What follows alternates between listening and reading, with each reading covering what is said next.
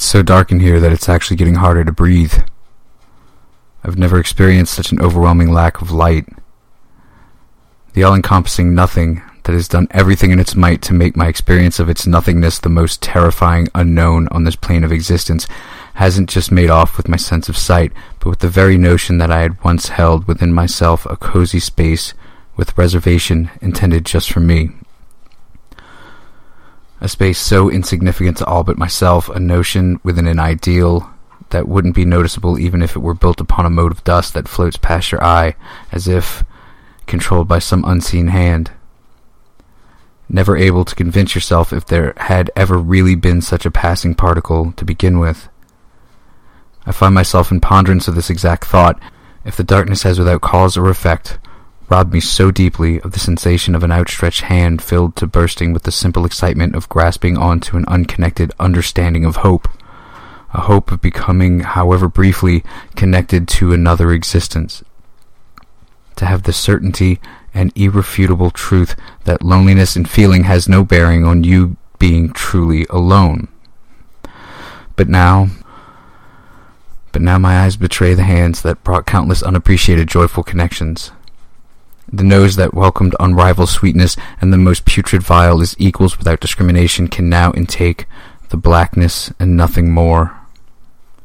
The lips that had for so long shaped every excited verse, laced to intoxicating with longing and love. The lips that had the ability to become stiffened to a razor's edge that spilled every loathed curse that my breath saw fit to instantly break my heart into regretting, have lost all form, have lost all the life-changing power that mundanity can seem to carry. Without will or purpose, these very often forgotten satellites will remind you, as they have me, that the sum of the parts can't even begin to be considered as who you are. Without connection, without the pinhole of radiance meant to be emanating from somewhere else, with its warmth targeting uncaringly near your orbit, there is no difference between life and death. No discernible parallel to what it is to simply exist, or the excruciatingly nagging inner thought that perhaps the most likely truth is that you had never existed at all to begin with. In this darkness I am nothing, and in this nothingness the single infallible truth is that I am dead, and as I have become death, death has become me. Under blue moon I saw you, so soon you'll take me.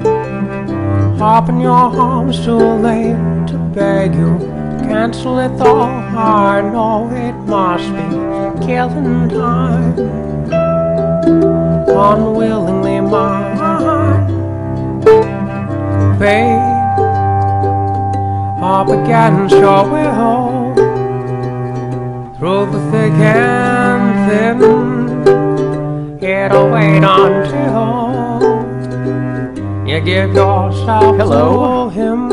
And welcome to our wonderful safe space that from today on shall be known as No Robs Allowed. No robots allowed, especially not lava robots. Are giant and hairy and somehow double as tater tots that beatbox. I think that just saying the No Robs Allowed thing really kind of covered all that. I don't think we had to get personal and mean with it, Chris. No, I just wanted to say all of those rhymey rhymes. Really. Baba Robot, the beatboxing tater tots. Yeah. So, you know, he sent me, well, my child, so, I mean, but me now, because I get to play with it until she's here, his baby swing. He did that. Just out of the kindness of whatever is where his heart's supposed to be. I see. Did you disinfect it? I haven't received it yet. I get it tomorrow, and disinfection will take place in 3, 2. Anyway, so this this little gem of an ep right now is the 48th. Can you believe it, Chris? Son of a chicken fluffer. Can you believe in the lives that you and I lead that neither of us are dead yet, that we have made it to the 48th episode? No, I mean, every day I'm in disbelief that I am still living, especially with the job I do. Chris doesn't like to say this out loud to people, but really, everyone out there, what Chris needs more than anything, Chris needs your prayers. He needs your prayers. He needs you to email him and tell him how much, just how often Jesus out loud says to other people how he loves Chris. Because as often as old ladies tell me to roll down my window and turn down my music and tell me quite forcefully that Jesus loves me, dude gets around, is what I'm saying. That's happened to me a couple of times, actually, but if it happens to you on a regular basis, I mean, I can only say... I mean, it's not like, welcome to New Orleans. It's not like twice a week or anything, but it's more often than people tell me to roll down my window and turn down my music and tell me forcefully that Satan says hi, Well, are you playing, death metal, or... I mean, what do you got going on? I don't listen to, super offensive music. People? NoFX and Dead Kennedys and... oh, you're definitely offending people. Well, fuck them. Well, it would offend me. I mean... It's just songs about having fun and such. And the most angry, Jesus loves you I ever got. I was listening to the most positive Dead Kennedy song ever, which is Nazi Punks Fuck Off. Yeah, I suppose that is a pretty positive song. I mean, I can appreciate that. But after you send all of your well wishes and well-meaning prayers Chris's way, care of Chichi Barbaros at snhnsnpod@gmail.com and or see no hear no speak no pod at gmail.com. We would like to thank you in advance for the thousands of shut up already and start the shows that we're gonna get. And then, yeah, I'm sure we will.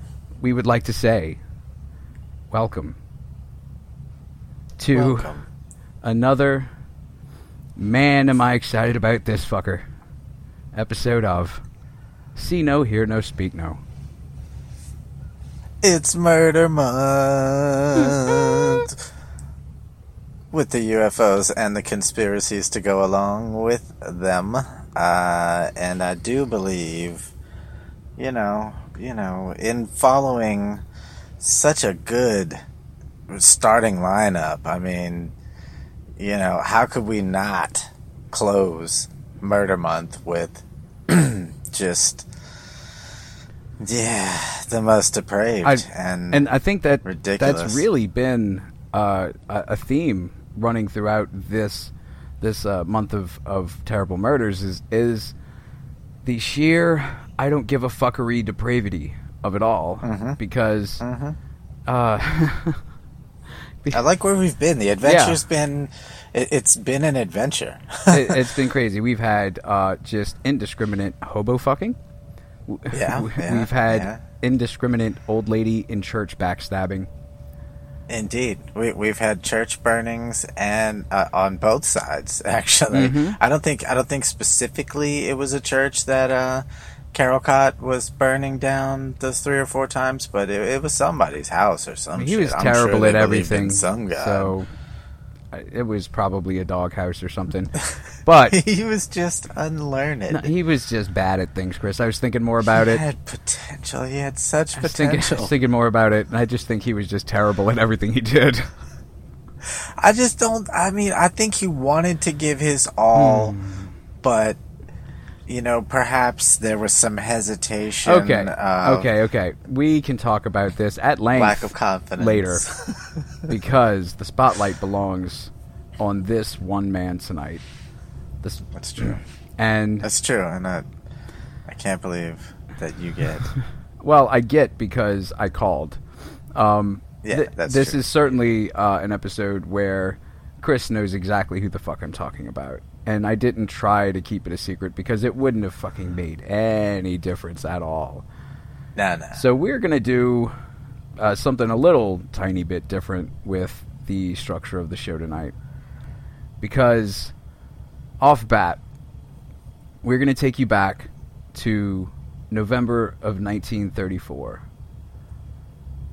Now, in the first day of November, Winston Churchill warned that Britain...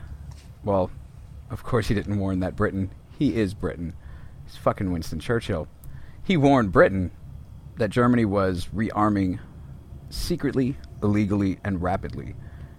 And he expressed astonishment at the government's attitude, saying, "When we consider the character of the present German government, the rapidly darkening European scene, and the obligations which ministers repeatedly are declaring we have in Europe, things look pretty fucking grim." So, the whole world is getting quite a bit darker at this time of year and this time of the century. Things are... things ain't looking so great for the good old Earth, as we like to call her. We like to call her Papa Ground. That's what I call her. Old Daddy Dirty Stuffs is what I genuinely hope my daughter calls me.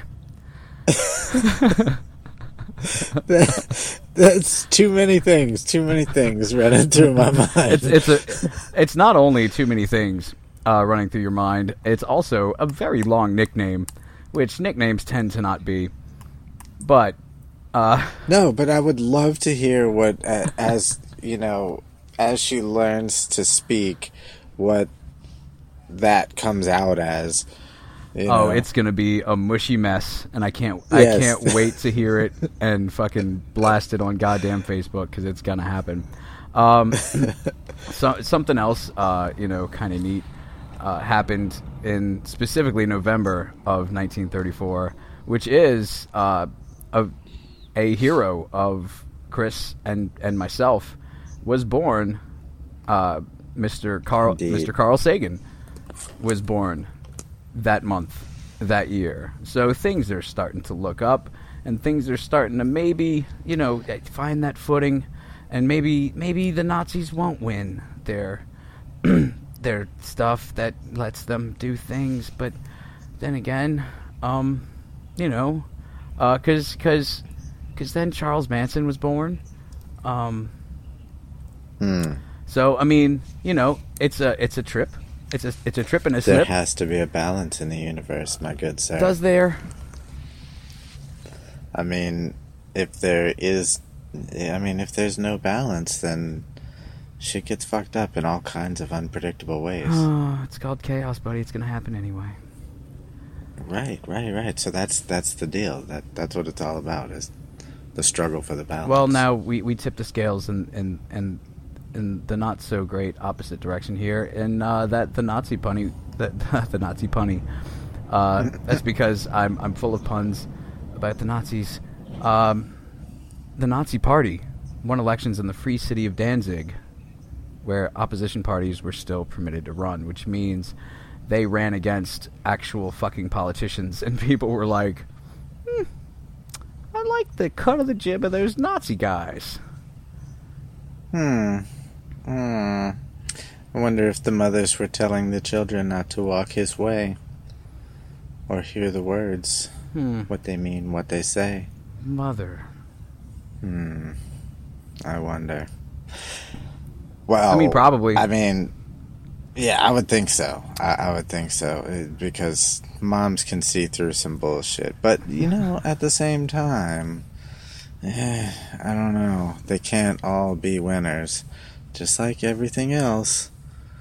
You know, unfortunately, there are some doctors out there who skated by on their grades, just like moms, and just like...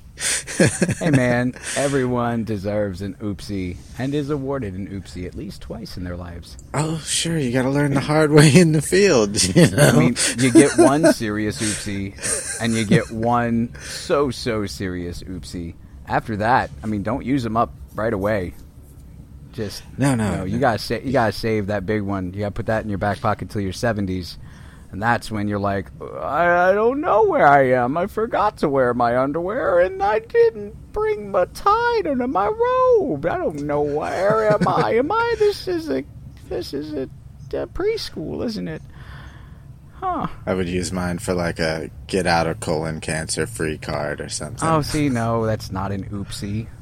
I mean, it is. It's just, it's God's oopsie. So, no take-backs on those, buddy. No take-backs. No take-backs on those. But, before we end this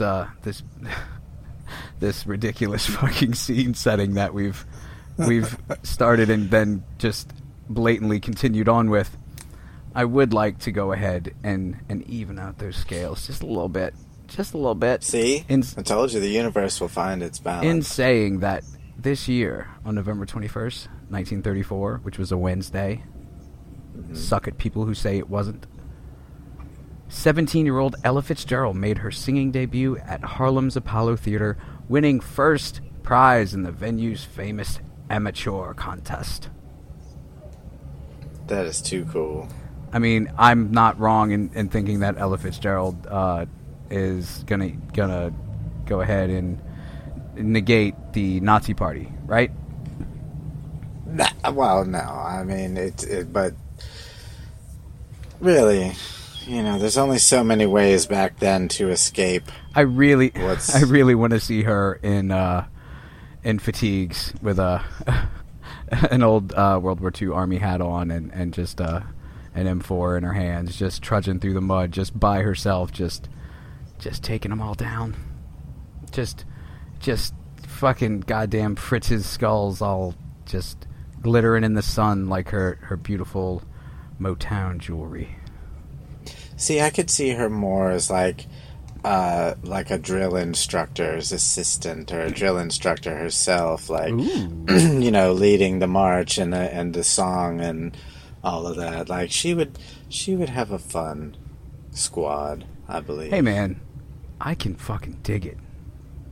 You know? And if it wouldn't feel. sound like crap, I would snap my fingers right now so hard and be like, that's what it is. I'm feeling it. So, see, with her as the drill instructor and then maybe Satchmo as her assistant, that'd be a fun squad. I mean, it'd be fun and fair, but it'd be tough work, you know? Of course. Because, god damn it, this is the Army. And this ain't your mama's house no more. And indeed, shoodly-bee-bop-bop-bop. It's time to be a big boy now. That's right. It's time to learn how to scat like the big boys. So, since we went ahead and leveled off the karma of the universe. Ooh, one more fun fact about 1934. Oh, please, this is the last one, I promise. Please. It did not happen in November. However, it does go along with the show's, you know, general catch line or whatever. The Loch Ness Monster was spotted on January 14th for the very first time, producing the famous surgeon's photograph. Ah, so that piece of driftwood was pictured for the first time. Yeah. I'm such an ass. He caught it. Nature. Love you, Nessie. Action. Love ya. All right. So, your turn. And now Chris has added just a couple of more little gold pieces into the good side, the good-natured, the kumbaya, the head wreaths made of flowers, the annoying long-haired patchouli fucks side of it all. So I'm going to go ahead and throw Scrooge McDuck's entire fucking vault onto the fucking dark side. And here we go, kids. I'm going to read a letter that in November of 1934 was anonymously sent to a little girl's parents. This letter is read as follows. Dear Mrs. Budd, in 1894, a friend of mine shipped as a deckhand on the steamer Tacoma, Captain John Davis. They sailed from San Francisco to Hong Kong, China. On arriving there, he and 2 others went ashore and got drunk. When they returned, the boat was gone. At that time, there was a famine in China. Meat of any kind was from $1 to $3 a pound. So great was the suffering among the very poor that all the children under 12 were sold to the butcher to be cut up and sold for food in order to keep others from starving. A boy or girl under 14 wasn't safe in the street.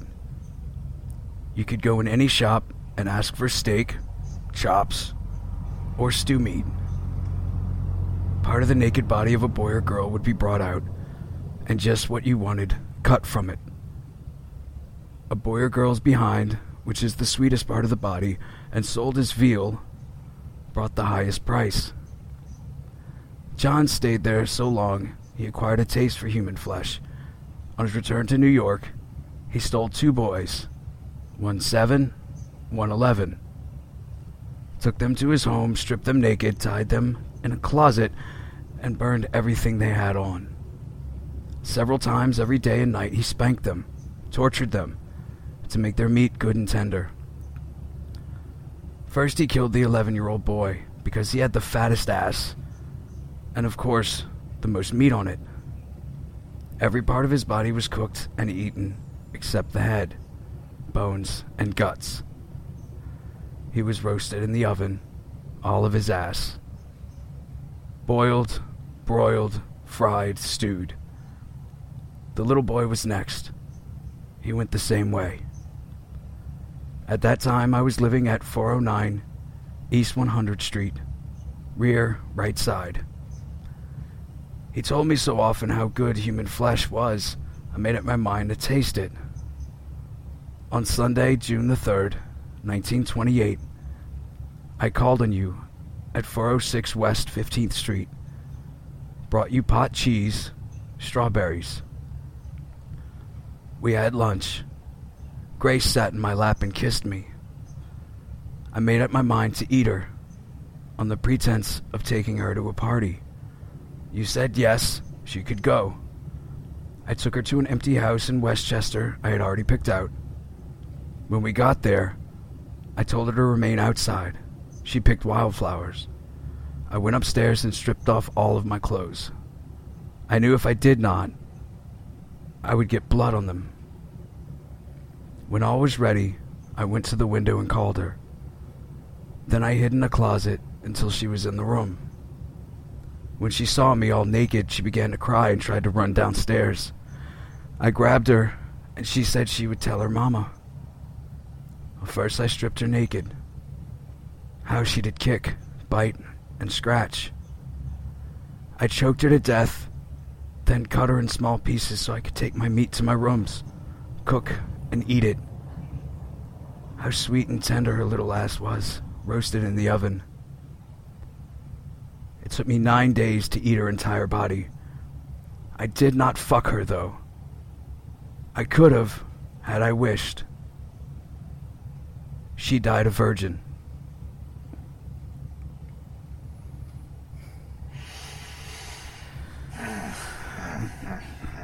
This letter reached the Budd household,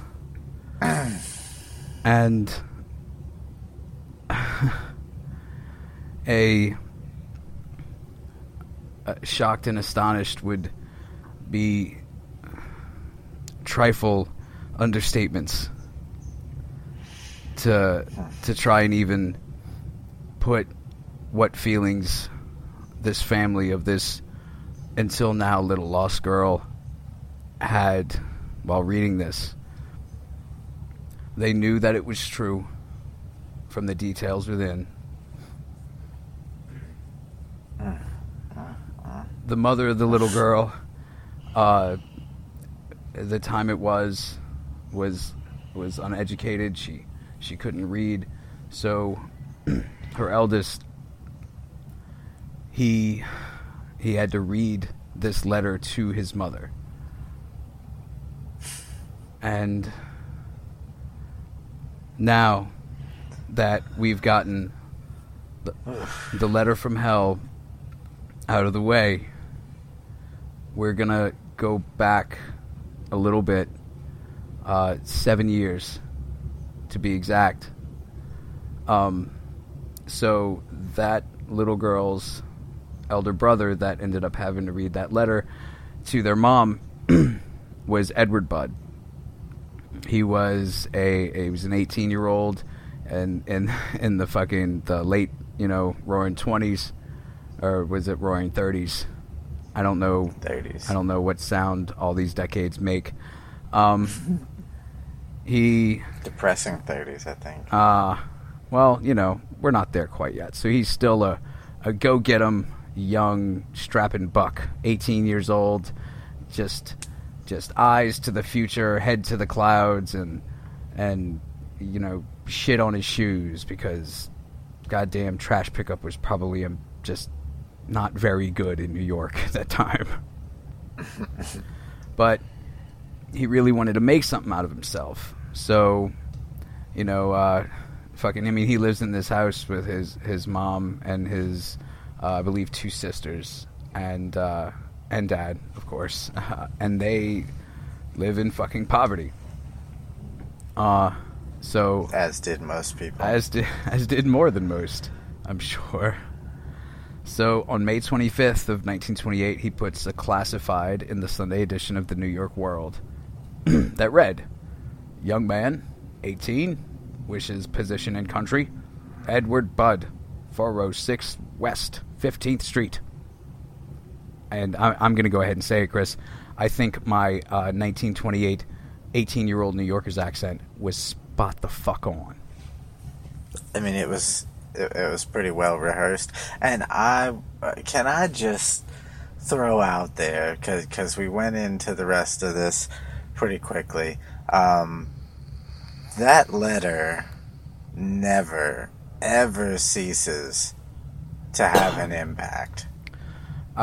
After the first time I heard it, I never fucking forgot it.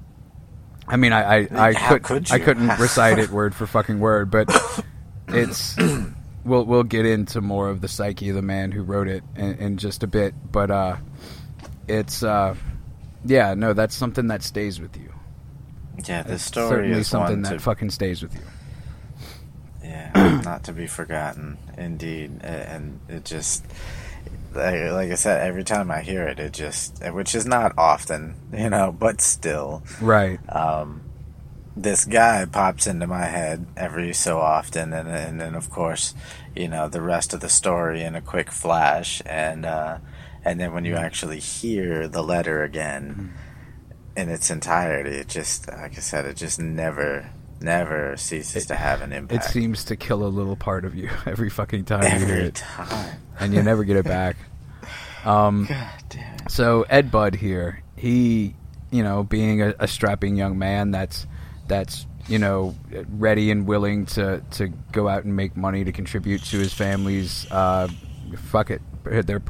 poverty problem, because they are fucking dirt poor and they live in a goddamn crowded tenement.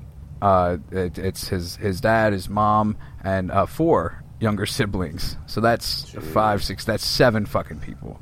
So living through all of this in 1928 New York, he wanted nothing more than to be out working in the countryside where he could fucking breathe. I bet. But while he was out there, being able to fucking breathe, he still at the same time wanted to contribute to the family. He wanted to send all that money home just to help out any way that he fucking could, So on the following Monday, which was May 28th, Edward's mom, Delia, Delia, am I correct in saying Delia? Yes, Delia, who was a big old lady, big old mountain of a lady. Boy, was she, I mean, one could say, Chris, and I hope you know where I'm headed with this, that she was brick house. She was mighty, girl, letting it all hang out. I feel that. That was, I was going to say pleasantly plump. No, I mean, well, that doesn't come in until the shake it down now part. So she answers the door. She answers the door to an elderly man who introduced himself as Frank Howard. Said that he was a farmer from Farmingdale, Long Island. That's convenient. It certainly is convenient. And the way that places seem to be named here in America, you would think that Farmingdale wouldn't have a single fucking farm in it. But the buds weren't the brightest bunch in the tenement house. So he wanted to interview Edward about that fucking job. You know, he's like, hey, I was reading the paper, strapping young man, willing to work. We can do this. So, what can we do? Delia then told her 5-year-old Beatrice to go ahead and get her brother at his friend's apartment. So the old man beamed at her and it just fucking goddamn, hey there, Beatrice, you go get your brother, and gives her a shiny new nickel, which I'm sure in today's money is like $50. Probably. Just handing out goddamn nickels to everybody. He must be rich. Shit. If a nickel's $50, then $3 or $4 a pound for some little kid meat was astronomical. Well, it was $3 or $4 a pound Chinese, which is really just like $3 or $4. Ah. Yeah, so really it's very fair pricing for kid meat, I would think. Cool then. The things you make me say on this show. So while they waited for Eddie Boy to get back to the house, Delia finally had a chance to really give the old man that came a knocking a good once over with the balls in her eye socket places. She had taken her eyes out years ago and put tiny little rubber balls in there because she thought it'd be fun at parties, but then she went blind and it was a whole thing. So she drew little pupils on them, and then magically she could see again.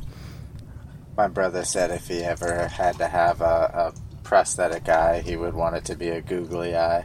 See, that's just wrong. That's just mean to everyone else in the world, and fuck your brother. Fuck your stupid brother. It would be hilarious, though. God damn you. This old dude had a fucking kindly face. Kindly enough, I guess. How threatening can an old man be? His face had, was framed by gray hair and had a big fucking droopy gray mustache.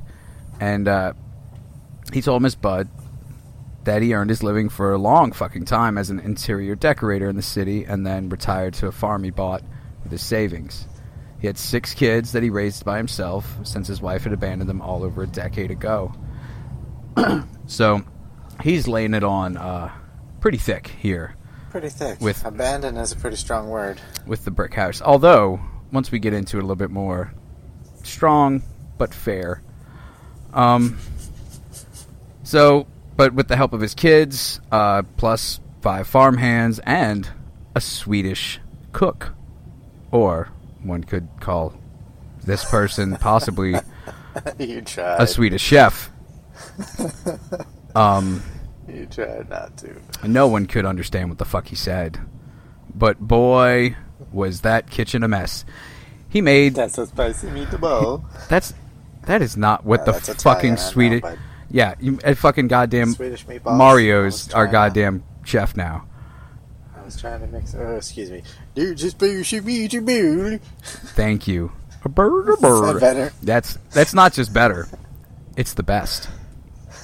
And we will give our listeners nothing but... Say it with me, Chris. The best. The best. You didn't say it with me. this is a shit show. It's so bad. So, we'll just fix it in editing. Don't worry about it. oh yeah, just use your fucking personal time to make my fuck up better, Jason. No problem, Chris. What happened to the intern? What happened to the intern that never existed? I don't know. Maybe it still kill doesn't another exist. I mean, if I call them interns after I do it, does that make it legal? So after, No. you know, he's saying that this group, his kids and farm hands and his fucking Muppet chef, you know, they finally made the farm into a successful goddamn operation with several hundred chickens, half a dozen dairy cows, but one of his farm hands was moving on and he needed someone to replace him. You know, he was gonna wander on home now. He was gonna shuffle off. He's gonna ride off into the sunset, and then he was gonna go right into the fucking sun. Cause oh my god, his sun's right there, and then oh my god, he's burning. Oh my god, Chris. Yeah, that would suck. I don't think that was his plan. What do we tell his mother? Oh, we tell his mom that it was Injuns. Oh, That's shit. what we. Is it okay that his mother is Eleanor Roosevelt? That's the Sure. That's the lady that started all the Injun War nonsense, right? Yeah. History. Read a book. Yeah. Yeah. I like that. So he I like he that. needed a young strapping man, as luck would have it, to replace this guy. And at that moment, old Eddie Boy came in and met a Mr. Howard, who Sounds to me like an engine might have been a better idea. They seem pretty But- hard working. But then you gotta learn Injun.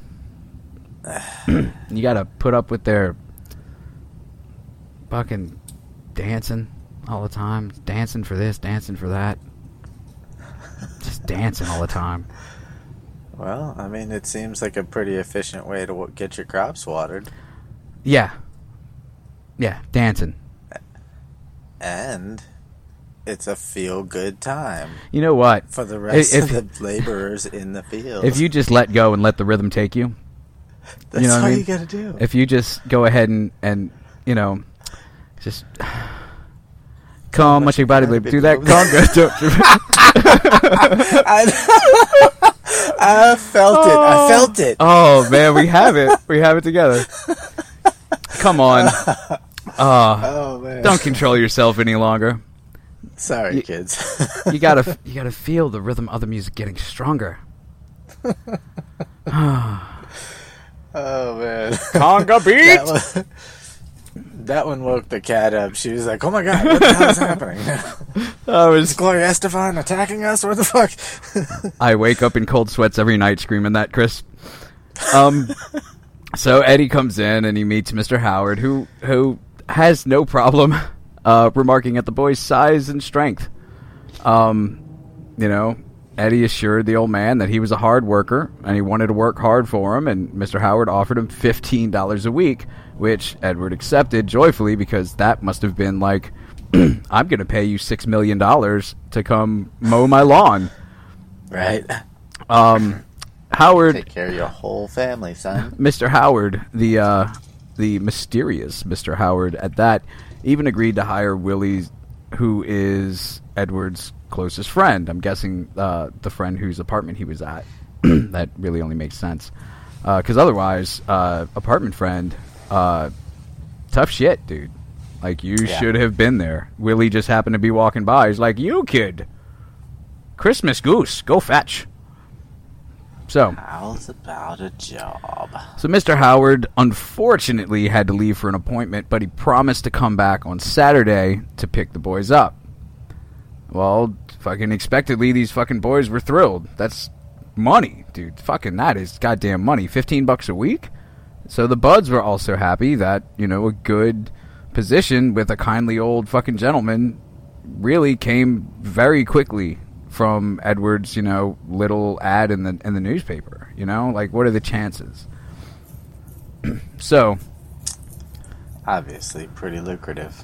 lucrative is a word that means that things are good and prosperous, but Indeed. it sounds dirty and slimy and it sounds like it's covered in oils that are just like you want to. If you try to grab lucrative with your hand, it's just going to slip out and it's going to land on the floor, and then everybody's going to try to help you out by picking it up, and it's a whole thing. And so it's like I don't like the it. bastard love child of lewd and lascivious. We could go with that. Are you okay with going with that? I mean, it does sound pretty gross. Okay, then that's what we're going to go with. Cool. So on Saturday, June 2nd, which is, the day that was supposed to be the the big day, well, Mr. Howard didn't show. Instead, they got a handwritten note from him saying that he'd been delayed for this and that and some such and yada, yada, yada, and he would call in the morning. So the next morning at around 11, this is, remember, Sunday, June the 3rd, Frank Howard came to the Bud's apartment bringing gifts of strawberries and fresh, creamy pot cheese. Pot cheese? It's not the kind of pot cheese that you think it is, Chris. Don't get so excited. I'm sure it's not. So he walks in holding this, to them, what must look like food for kings and gods. Yeah, now, do you think they were dipping the strawberries in said cheese in a pot? Is it cheese in a pot, or is it... You know what? Where does the pot come into play? That's what I would need to know. I think it's cooked in a pot, and then maybe, out it comes and, it's hardened. And I do think it maybe is a more creamy cheese. I don't know. I can't... I mean, strawberries and creme fraiche, strawberries this is and certainly... mascarpone. creme fraiche, this is certainly not. As most things are certainly not creme fraiche. Well, I mean, we are in England, right? So... No, we're in fucking New York. We're in fucking New York. Wait, are you in England right now? Can you drive a truck to England? For some reason, I wish. Excuse me. For some reason, I always picture this griminess as being like a 1800s London. I mean, setting. it's just it's more of an all-round grime that just still covered the globe in this time period, So, I mean, I'm sure that England was just as grimy. I mean, so just as bad, yeah. Our listeners across the pond there, tell us, was England just as grimy as the U.S. at the time? I expect so. I expect so, sir. So, he brightens their day even more by saying, these products come directly from my farm. Saying, fuck, this is the kind of shit we do. And then your son's gonna get to do shit like this. You're gonna get fucking pot cheese all the time. Mm-hmm. You can't pass it up. Family benefits. We're not talking sweet loving in the sack. Now, who needs that? Because it's an unspoken you can rub rule. pot cheese on your nips. We do not have to talk about it. Because it's just known. We rub pot cheese on our nips. So... Fuck you. It's just known. So Delia persuaded the old man to stay to eat this beautiful pot cheese and the so-so strawberries. Well, for the first time, Albert Budd Sr. had an opportunity to talk with his son's new employer. It, he came away a happy pops. He really did. He came away a very happy Papa Dirty Stuff. This old man was kind. He was polite. He was a gentleman. He was just so fucking excited about this fucking farm in Farmington, fucking Farmville, goddamn. Oh, he's got a farm. Pot cheese, son. Man, it's like the Macho Man Randy Savage describing a farm that he doesn't actually have to a man who's not exactly sure what a farm is. It's either that place where food's grown, or there's fucking loud horseless carriages that keep running around outside. Those are pretty sure those are called farms, right? He says quietly to his eldest, and his eldest looks at him as if to say, "Yeah, probably." I bet it's that place where they make the fresh squeezed cow juice. God damn it, Chris, now I want some milk. So, you know, he's got, it's all fucking rainbows and sunshine and smiley face stickers. It's all like, your son is gonna be so fucking happy here at this real farm that's actually a place with me, the guy that's actually a farmer. You know? So he's like, not only that, I got super awesome crew of farmhands, and like just like a simple, like, you know, we live like a hardy country lifestyle. You know? We're a family here. We're a family. And that take care of our own. That means we go family style. Ew. Which means, are we talking about like Roman? No, I'm talking about how they go, dude. No, they go to Jesus, dude. I'm break out the ceremonial oil. No, man, I'm talking about how they go to Olive Garden twice a week and eat as a family. That's totally different. I mean, they still break out the ceremonial oil though. Oh man. So, you know, one of these times I'll be right. So Al Budd Sr., I mean, he couldn't be fucking happier. I mean, this is like, you know, this is like if Chris or I in the early 2000s had goddamn Bill Gates come to our house to offer us a job at Google. You know, it'd be a little weird because I don't think Bill Gates runs Google, but you know, still, if we're gonna get raped, that guy's got a lot of money. If we're gonna get raped and murdered by anyone, I want it to be gentle, nerdy Bill Gates. Yeah. You ever seen his DUI mugshot? It's great. No. Oh man, actually, shit, no. The little young nerdy man. Oh, it's so cute. So, Albert Sr., what he did, you know, occupationally wise, was he was a porter for the Equitable Life not insurance. Oof. Man, that would have been a messy faux pas. Oh, listen at you. He was a porter for the Equitable Life Assurance Company. Assurance. And, you know, he had the air of a man that was perpetually submissive, meaning he was certainly not the alpha dog in the room. Kinda at any time. Like, not just, you know, maybe with people that are actually above him. He was a whimpering wuss man, and that's okay. I mean, if that's how I mean, he obviously got the brick house of a woman into some kind of agreement, and who was married and pushed to 5 babies into her. 6 babies. 5. They done had sex at least a few times. Well, I'm not hungry anymore. Well, I'm sure that'll change in 5 minutes. Sweet. So he at the same time he wasn't really super impressed with the way that this Mr. fucking Frank Howard looked, because although you know, he's an old man who had a very well thought out and rehearsed backstory for his farm and such, he was wearing this like crumpled blue suit, but he also kept slipping, you know, here's a nickel to a kid. Hey, you over there.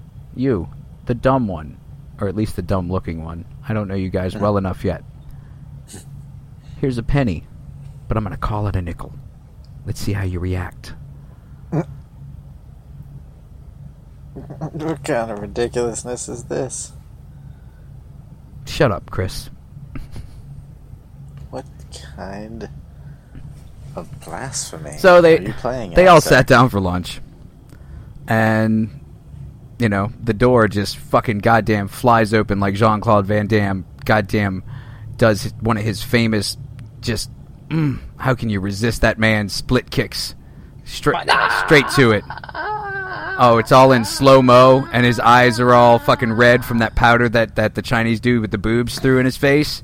Bolo. Hell Oh yeah. my god.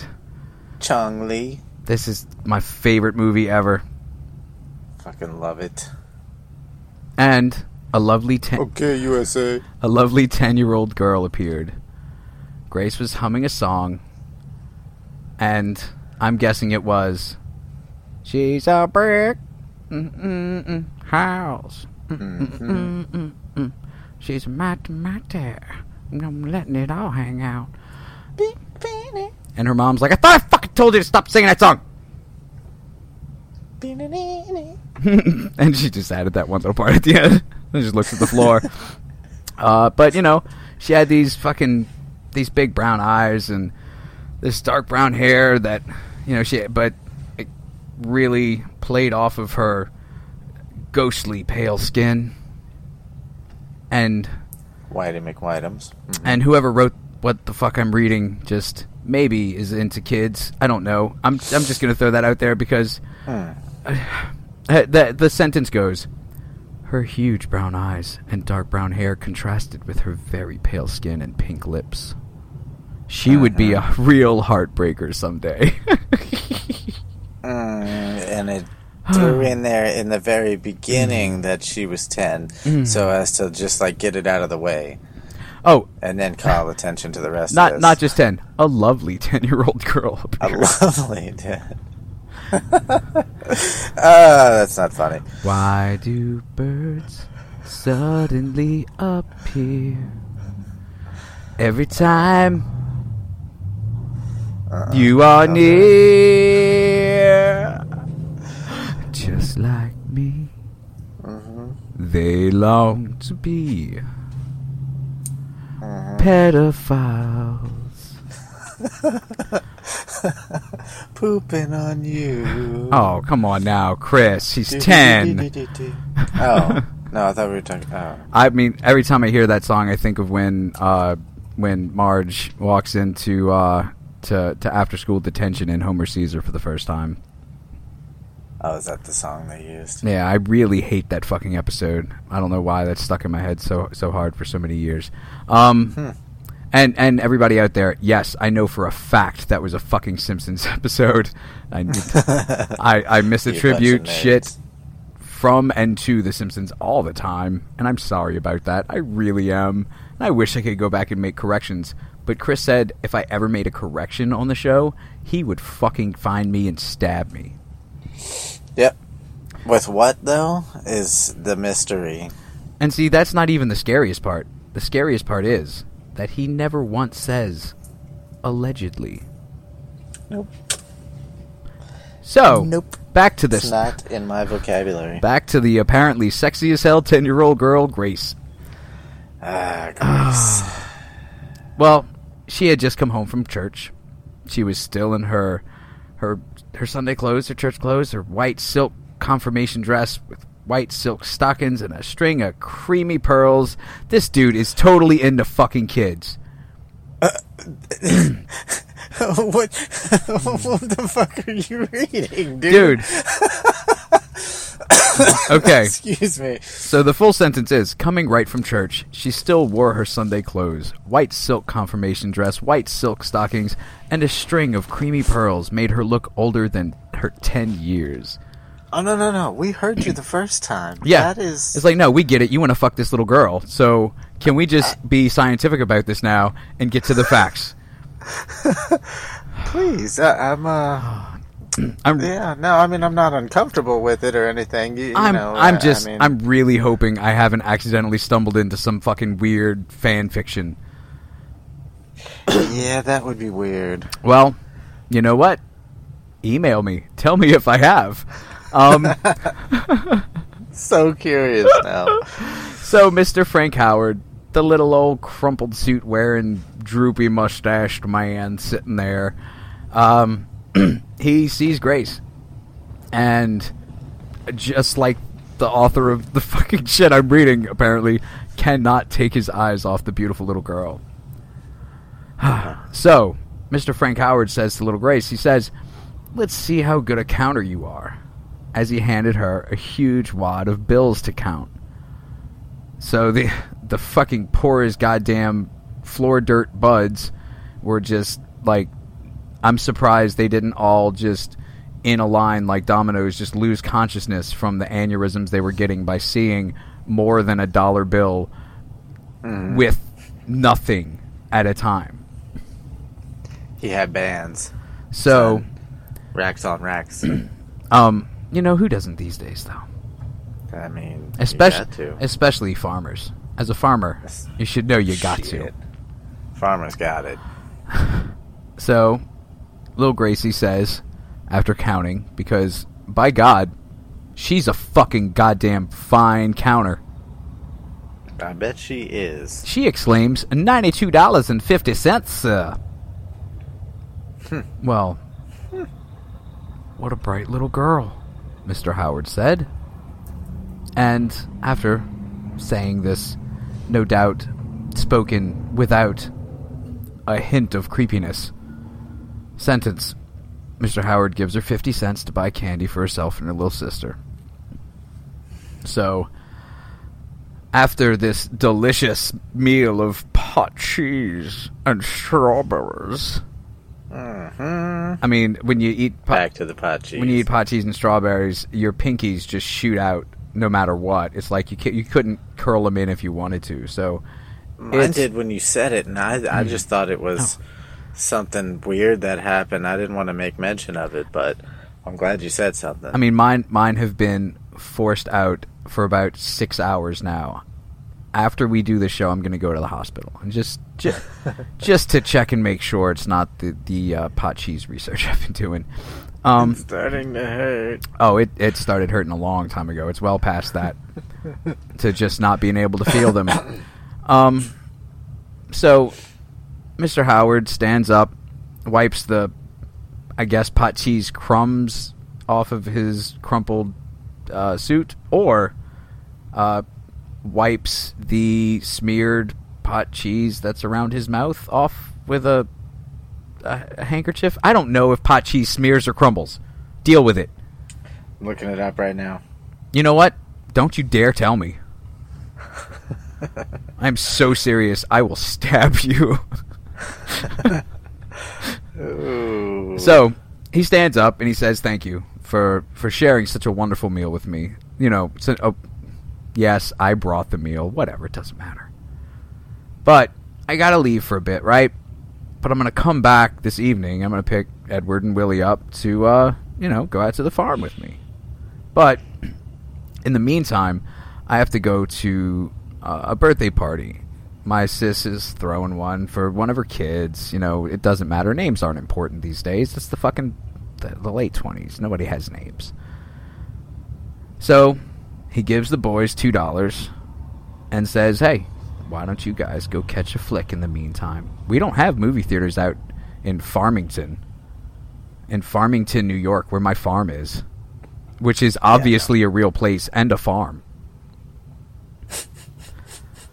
So spread it on. So Delia asks where this sister lived, and he replied that she lived in an apartment at Columbus and 137th Street. Well, he wanted to, because he's such a good, trustworthy guy, that they had met maybe for a total of 45 minutes. And, I mean, shit, man, he had $92 in his pocket.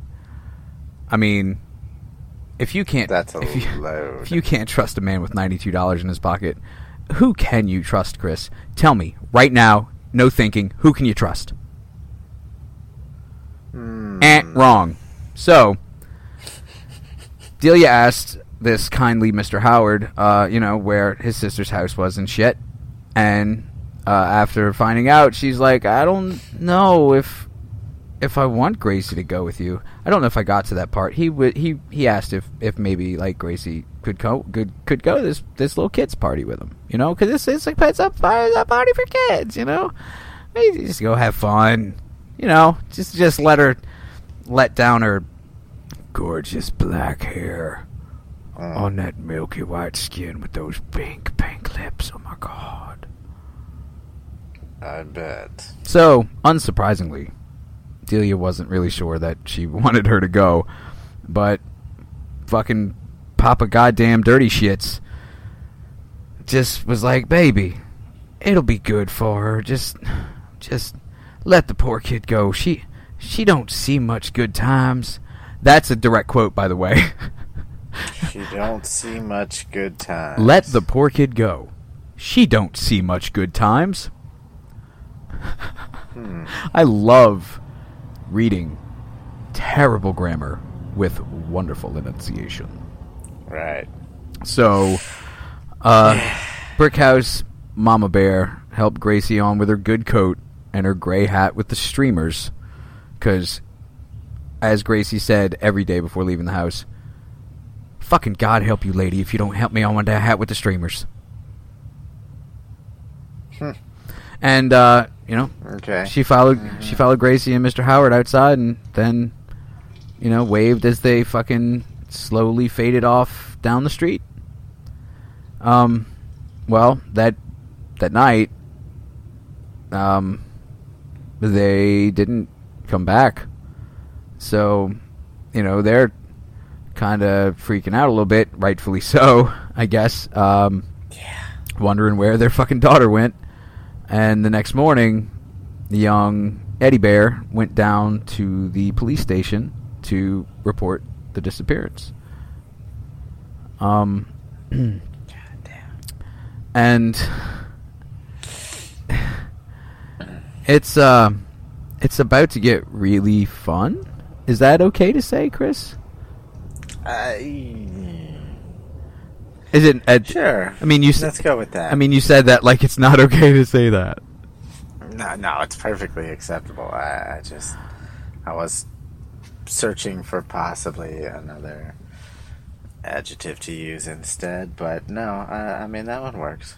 Okay, so while going to the police station, a certain police lieutenant, Samuel Dribbin, who has a name just remarkably close to Lieutenant Drebin, who is, of course, our hero and Christ-like figure of the Naked Gun.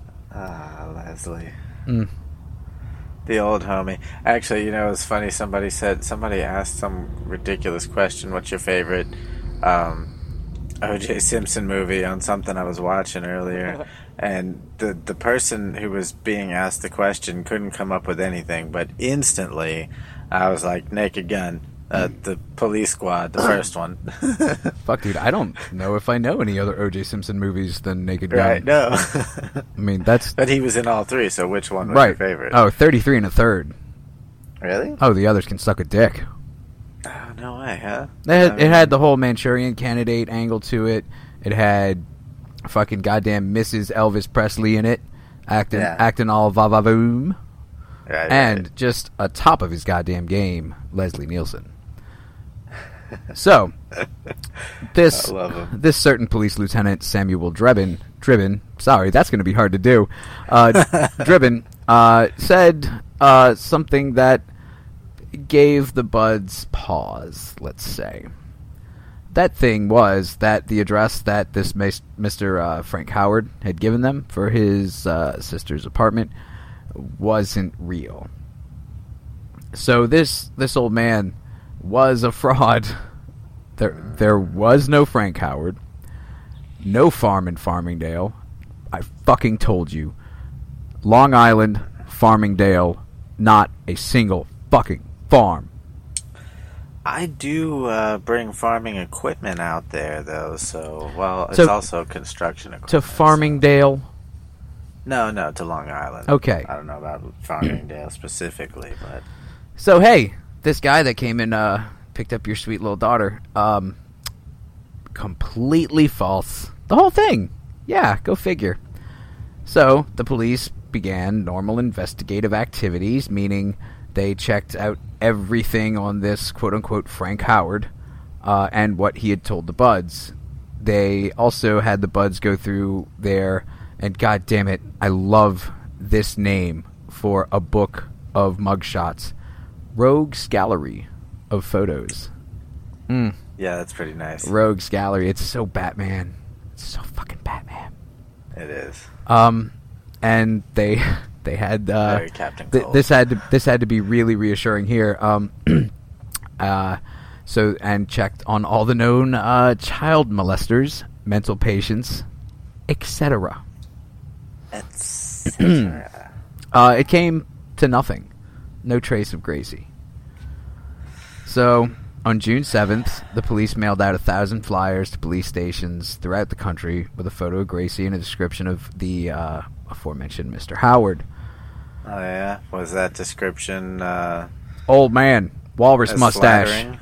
Mm. Oh, no, I thought we were talking about a description of Grace. No. I was like, was it as No. flattering as the one It that had it had a picture of Grace. They knew what they were getting into right away. It speaks for itself, right? But the description of Mr. Howard did say, "Man, he's just got the tightest ass." He must work out. So sending out all these flyers along with the fucking metric shit ton of local publicity had just a flood of Gracie sightings, and of course, because people are terrible, crank letters come in, each of which had to be actually investigated by 20 plus detectives who had been assigned the case. Isn't it funny how it doesn't matter what era or time period, like, there have always been ridiculous prankster asshole people in the world of all ages who have nothing fucking better to do with themselves than to be dickheads at someone else's horrific expense. Oh yeah, absolutely. Another thing that strikes me is the fact that it doesn't matter what era we are in, the authority will go to ridiculous lengths to find a hot-ass 10-year-old white chick. Oh, man. I didn't want to bring that up, but... God. Thanks for doing it for me. However, I will point out now, because I try not to be a hypocrite, if I notice that perhaps this is maybe a hypocritical moment, that's kind of what we are, or what we're doing. However, we're not doing it to be assholes. No. We are doing it to bring forth the assholes from our past so that we can look deep into them and learn. Right. It's from a different angle, and it's not that we're we're not doing it at the expense of the victim or the victim's families. Not at all. I mean, we're saying nothing but good stuff about them in truth. So the cops had gotten a couple of solid clues in. They found the Western Union office in Manhattan where Frank Howard had sent the message to the Buds, plus the original handwritten message. From the writing and grammar, it was clear that Howard had some education at least, and a refinement of sorts. But he's an old... Well, he had $92, and he didn't look like somebody that could have robbed a few people for Right, exactly. So... And, he's an old man. I mean, old people get things the damnedest places.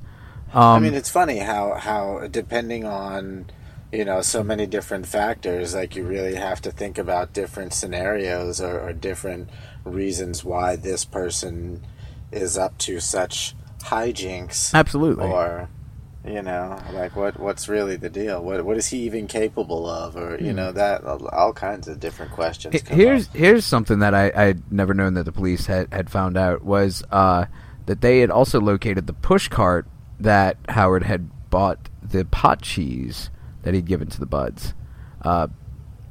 Both addresses were in East Harlem, which then became a focal point of search and investigation.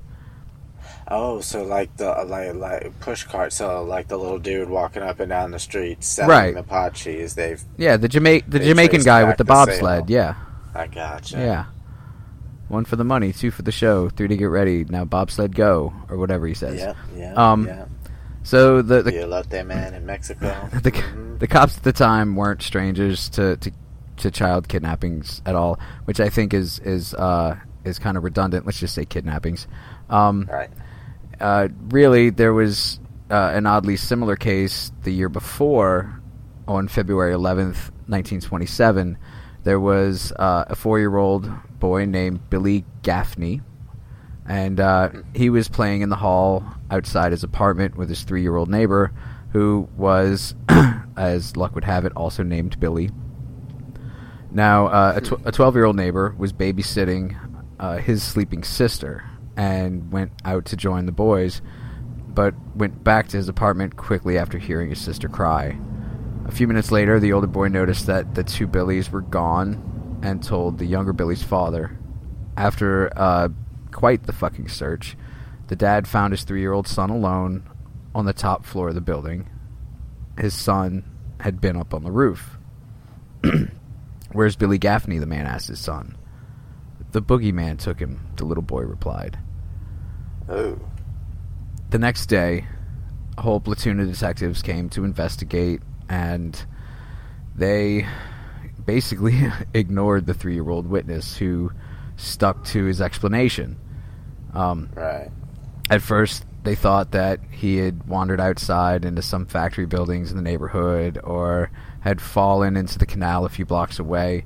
But the people in the community, they organized a search. They dredged the canal, but no sign of little Billy. Eventually, someone finally listened to the little 3-year-old boy, who gave them the description of the boogeyman. He was a slender old man with gray hair, a gray mustache. The police paid no attention to the description and didn't connect it to a crime that had been committed by the Gray Man a few years earlier. In July of 24, 8-year-old Francis McDonald played on the front porch of his house in the pastoral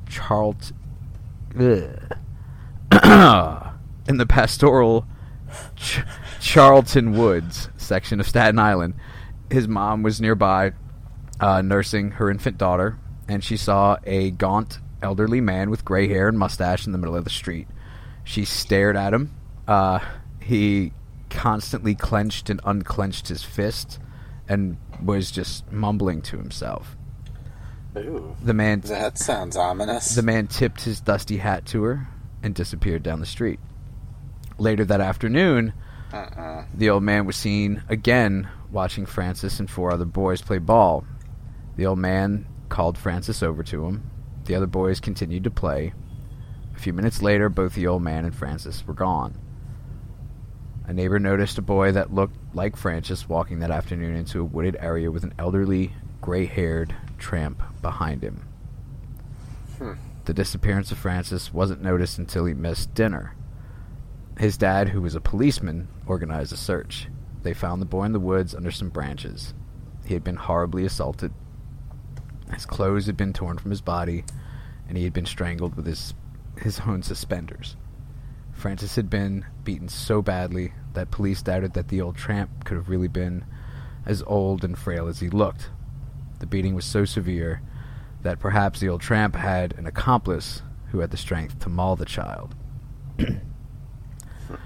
In a short period of time, Manhattan fingerprint experts and police photographers were enlisted in the case, as well as some 250 plainclothes policemen. The huge manhunt yielded several promising prospects, except that none of them looked like the gray-haired, mustached old tramp. His face was burned forever in the memory of Anna McDonald. She said, "He came shuffling down the street, mumbling to himself, making queer motions with his hands. I'll never forget those hands. I shuddered when I looked at them. How they opened and shut, opened and shut, opened and shut. I saw him look toward Francis and the others. I saw his thick gray hair, his drooping gray mustache. Everything about him seemed faded and gray. Wow. So despite the massive efforts... That's a hell of a description. Yeah. It's fucking chilling. Yeah. Despite the massive efforts of the police and the community at large, the gray man had basically vanished into thin air.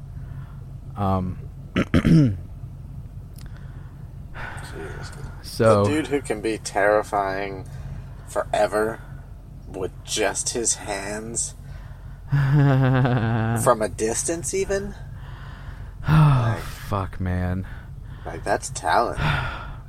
So, if you're listening to this show and you don't already know who we're talking about, I will now let you in on a little information. We have just started the first in probably a 3-part episode series of Albert Hamilton Fish, also known as the Gray Man, as the Werewolf of Wisteria, That was badass. and as the Moon Maniac. Mm-hmm. I think that was a cool supervillain name. The Werewolf of Wisteria.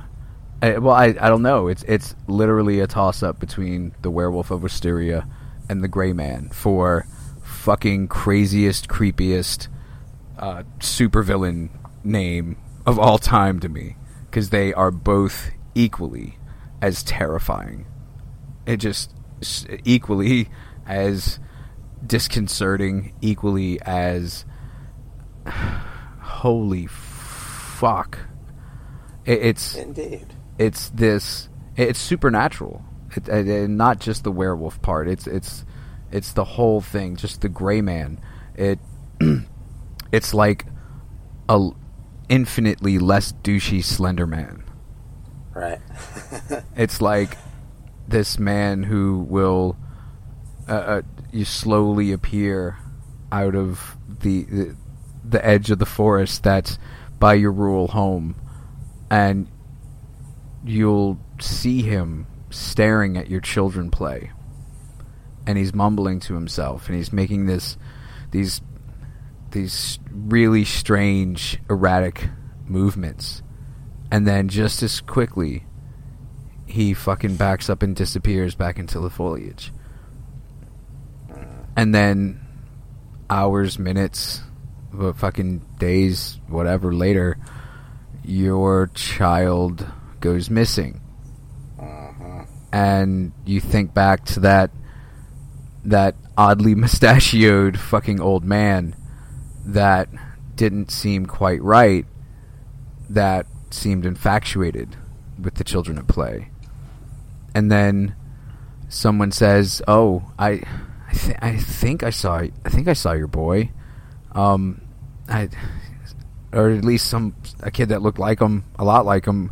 I remember seeing him going into the woods, and there was like this old man behind him, and that's the last anyone sees of your kid until you find his horribly mutilated by just sheer force of will of physical violence.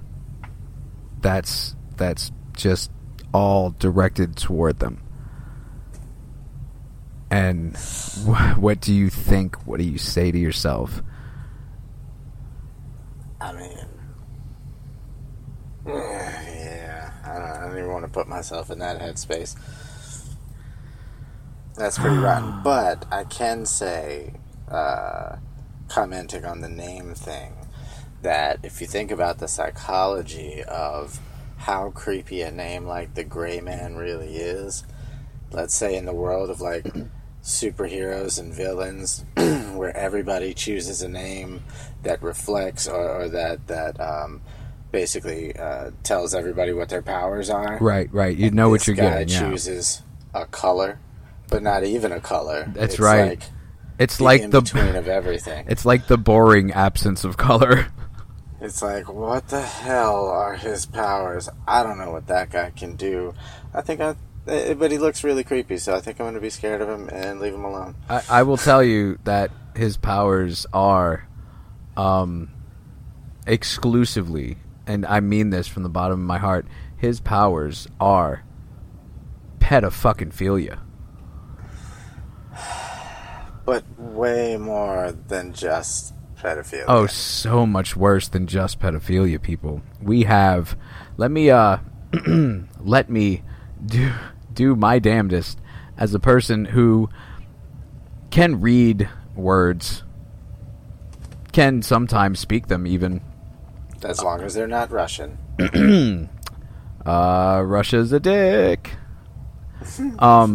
So, these are some characteristics of the gray man, Albert Fish. Sex pervert, including cannibalism, coprophilia, urophilia, pedophilia, and masochism. But we will we'll get into there are, god damn it, man, there's more. Pretty sure it's sadomasochism. well no, listen to it. Listen to this, and we'll certainly go way deeper into this in the trial episode. But several psychiatrists had talked to him, and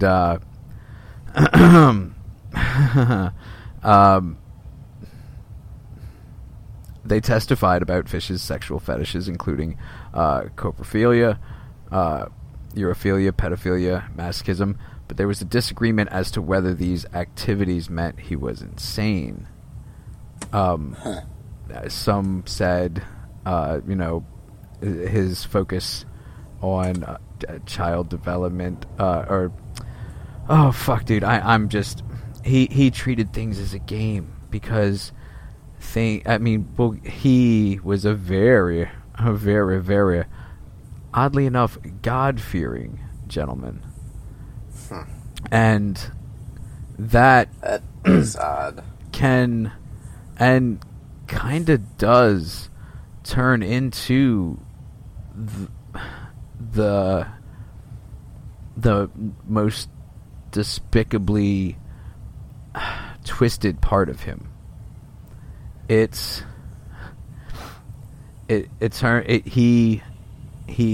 sorry, this is the only fucking word that I could find for it, but he perverts any kind of good message that, because I give religion a kind of a hard shake on this fucking show, and I don't fucking hide my feelings about religion, but I will say, believe whatever the fuck you want as long as it doesn't hurt me. Well, Mr. Fish heard what I said, and he heard it fucking almost 100 years ago, and he told me to politely fucking shove goddamn accelerant-soaked cotton balls into my anus and to go ahead and ignite the conflagration and shut my mouth and enjoy the pain. Ooh. See, you say that. See, that is yes, quite the event. You say that. So, Chris, how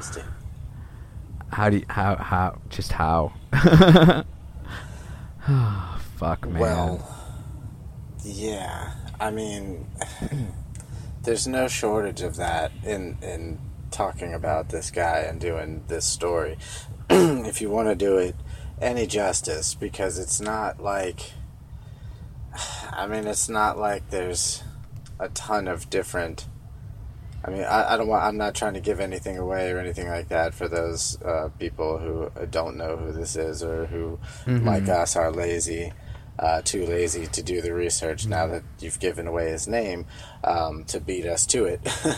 But, it's not like there's a whole lot to the story, but there is so much at the same time. And this guy, like, you could just sit around and talk about this guy all day and never, well, obviously it was 100 years ago, so it's not like we can ask him any questions nowadays, but I would be so curious, really so curious, because still, to this day, he really does live up to all the holy shit what the fucks that we're giving him.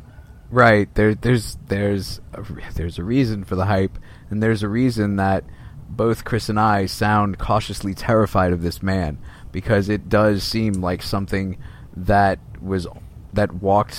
physically was an actual corporeal fucking form, walked the earth as this thing that we're gonna tell you about in the weeks to come. He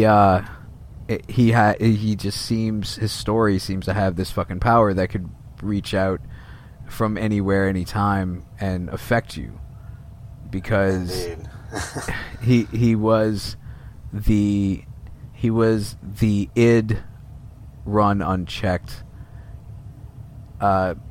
period, and that's literally all he could be. I'll close out this show by a quote from a psychiatrist from his trial. I mean, we'll go over this again, but this needs to be said about him now. I characterize his personality as introverted and extremely infantilistic. I outlined his abnormal mental makeup and his mental disease, which I diagnosed as paranoid psychosis, because Fish suffered from delusions and particularly was so mixed up about the questions of punishment, sin, atonement, religion, torture, self-punishment. He had a perverted, a distorted, if you want, an insane knowledge of right and wrong. His test was that if it had been wrong, he would have been stopped, as Abraham was stopped by an angel. And that I've never heard that before. Oh, like, that's extra special. And on that, just note, you've just listened to another nightmare-changing episode of See No, Hear No, Speak No. The UFOs, the conspiracies. This is another one of those goddamn episodes. And Moitas. Oh, Chris, you know what time it is? I'm gonna tell you what time it is when we go ahead and hit stop. 4:30. It ain't late. No. It's just early. No, it's early. Early. How do you know that obscure fucking Spin Doctor song? Oh my god, how do I know that? Yeah. Probably because I got, like, half white in me. You keep telling the INS that. It'll work one day. One of these days. Countdown! Nice. Open your arms too late to beg you or cancel it all. I Good know night, kids. it must be killing time. Unwillingly mine. Fate up against your will. Through the thick and thin, it'll wait until you give yourself to him. Fate up against your will. It'll wait until you give yourself to him.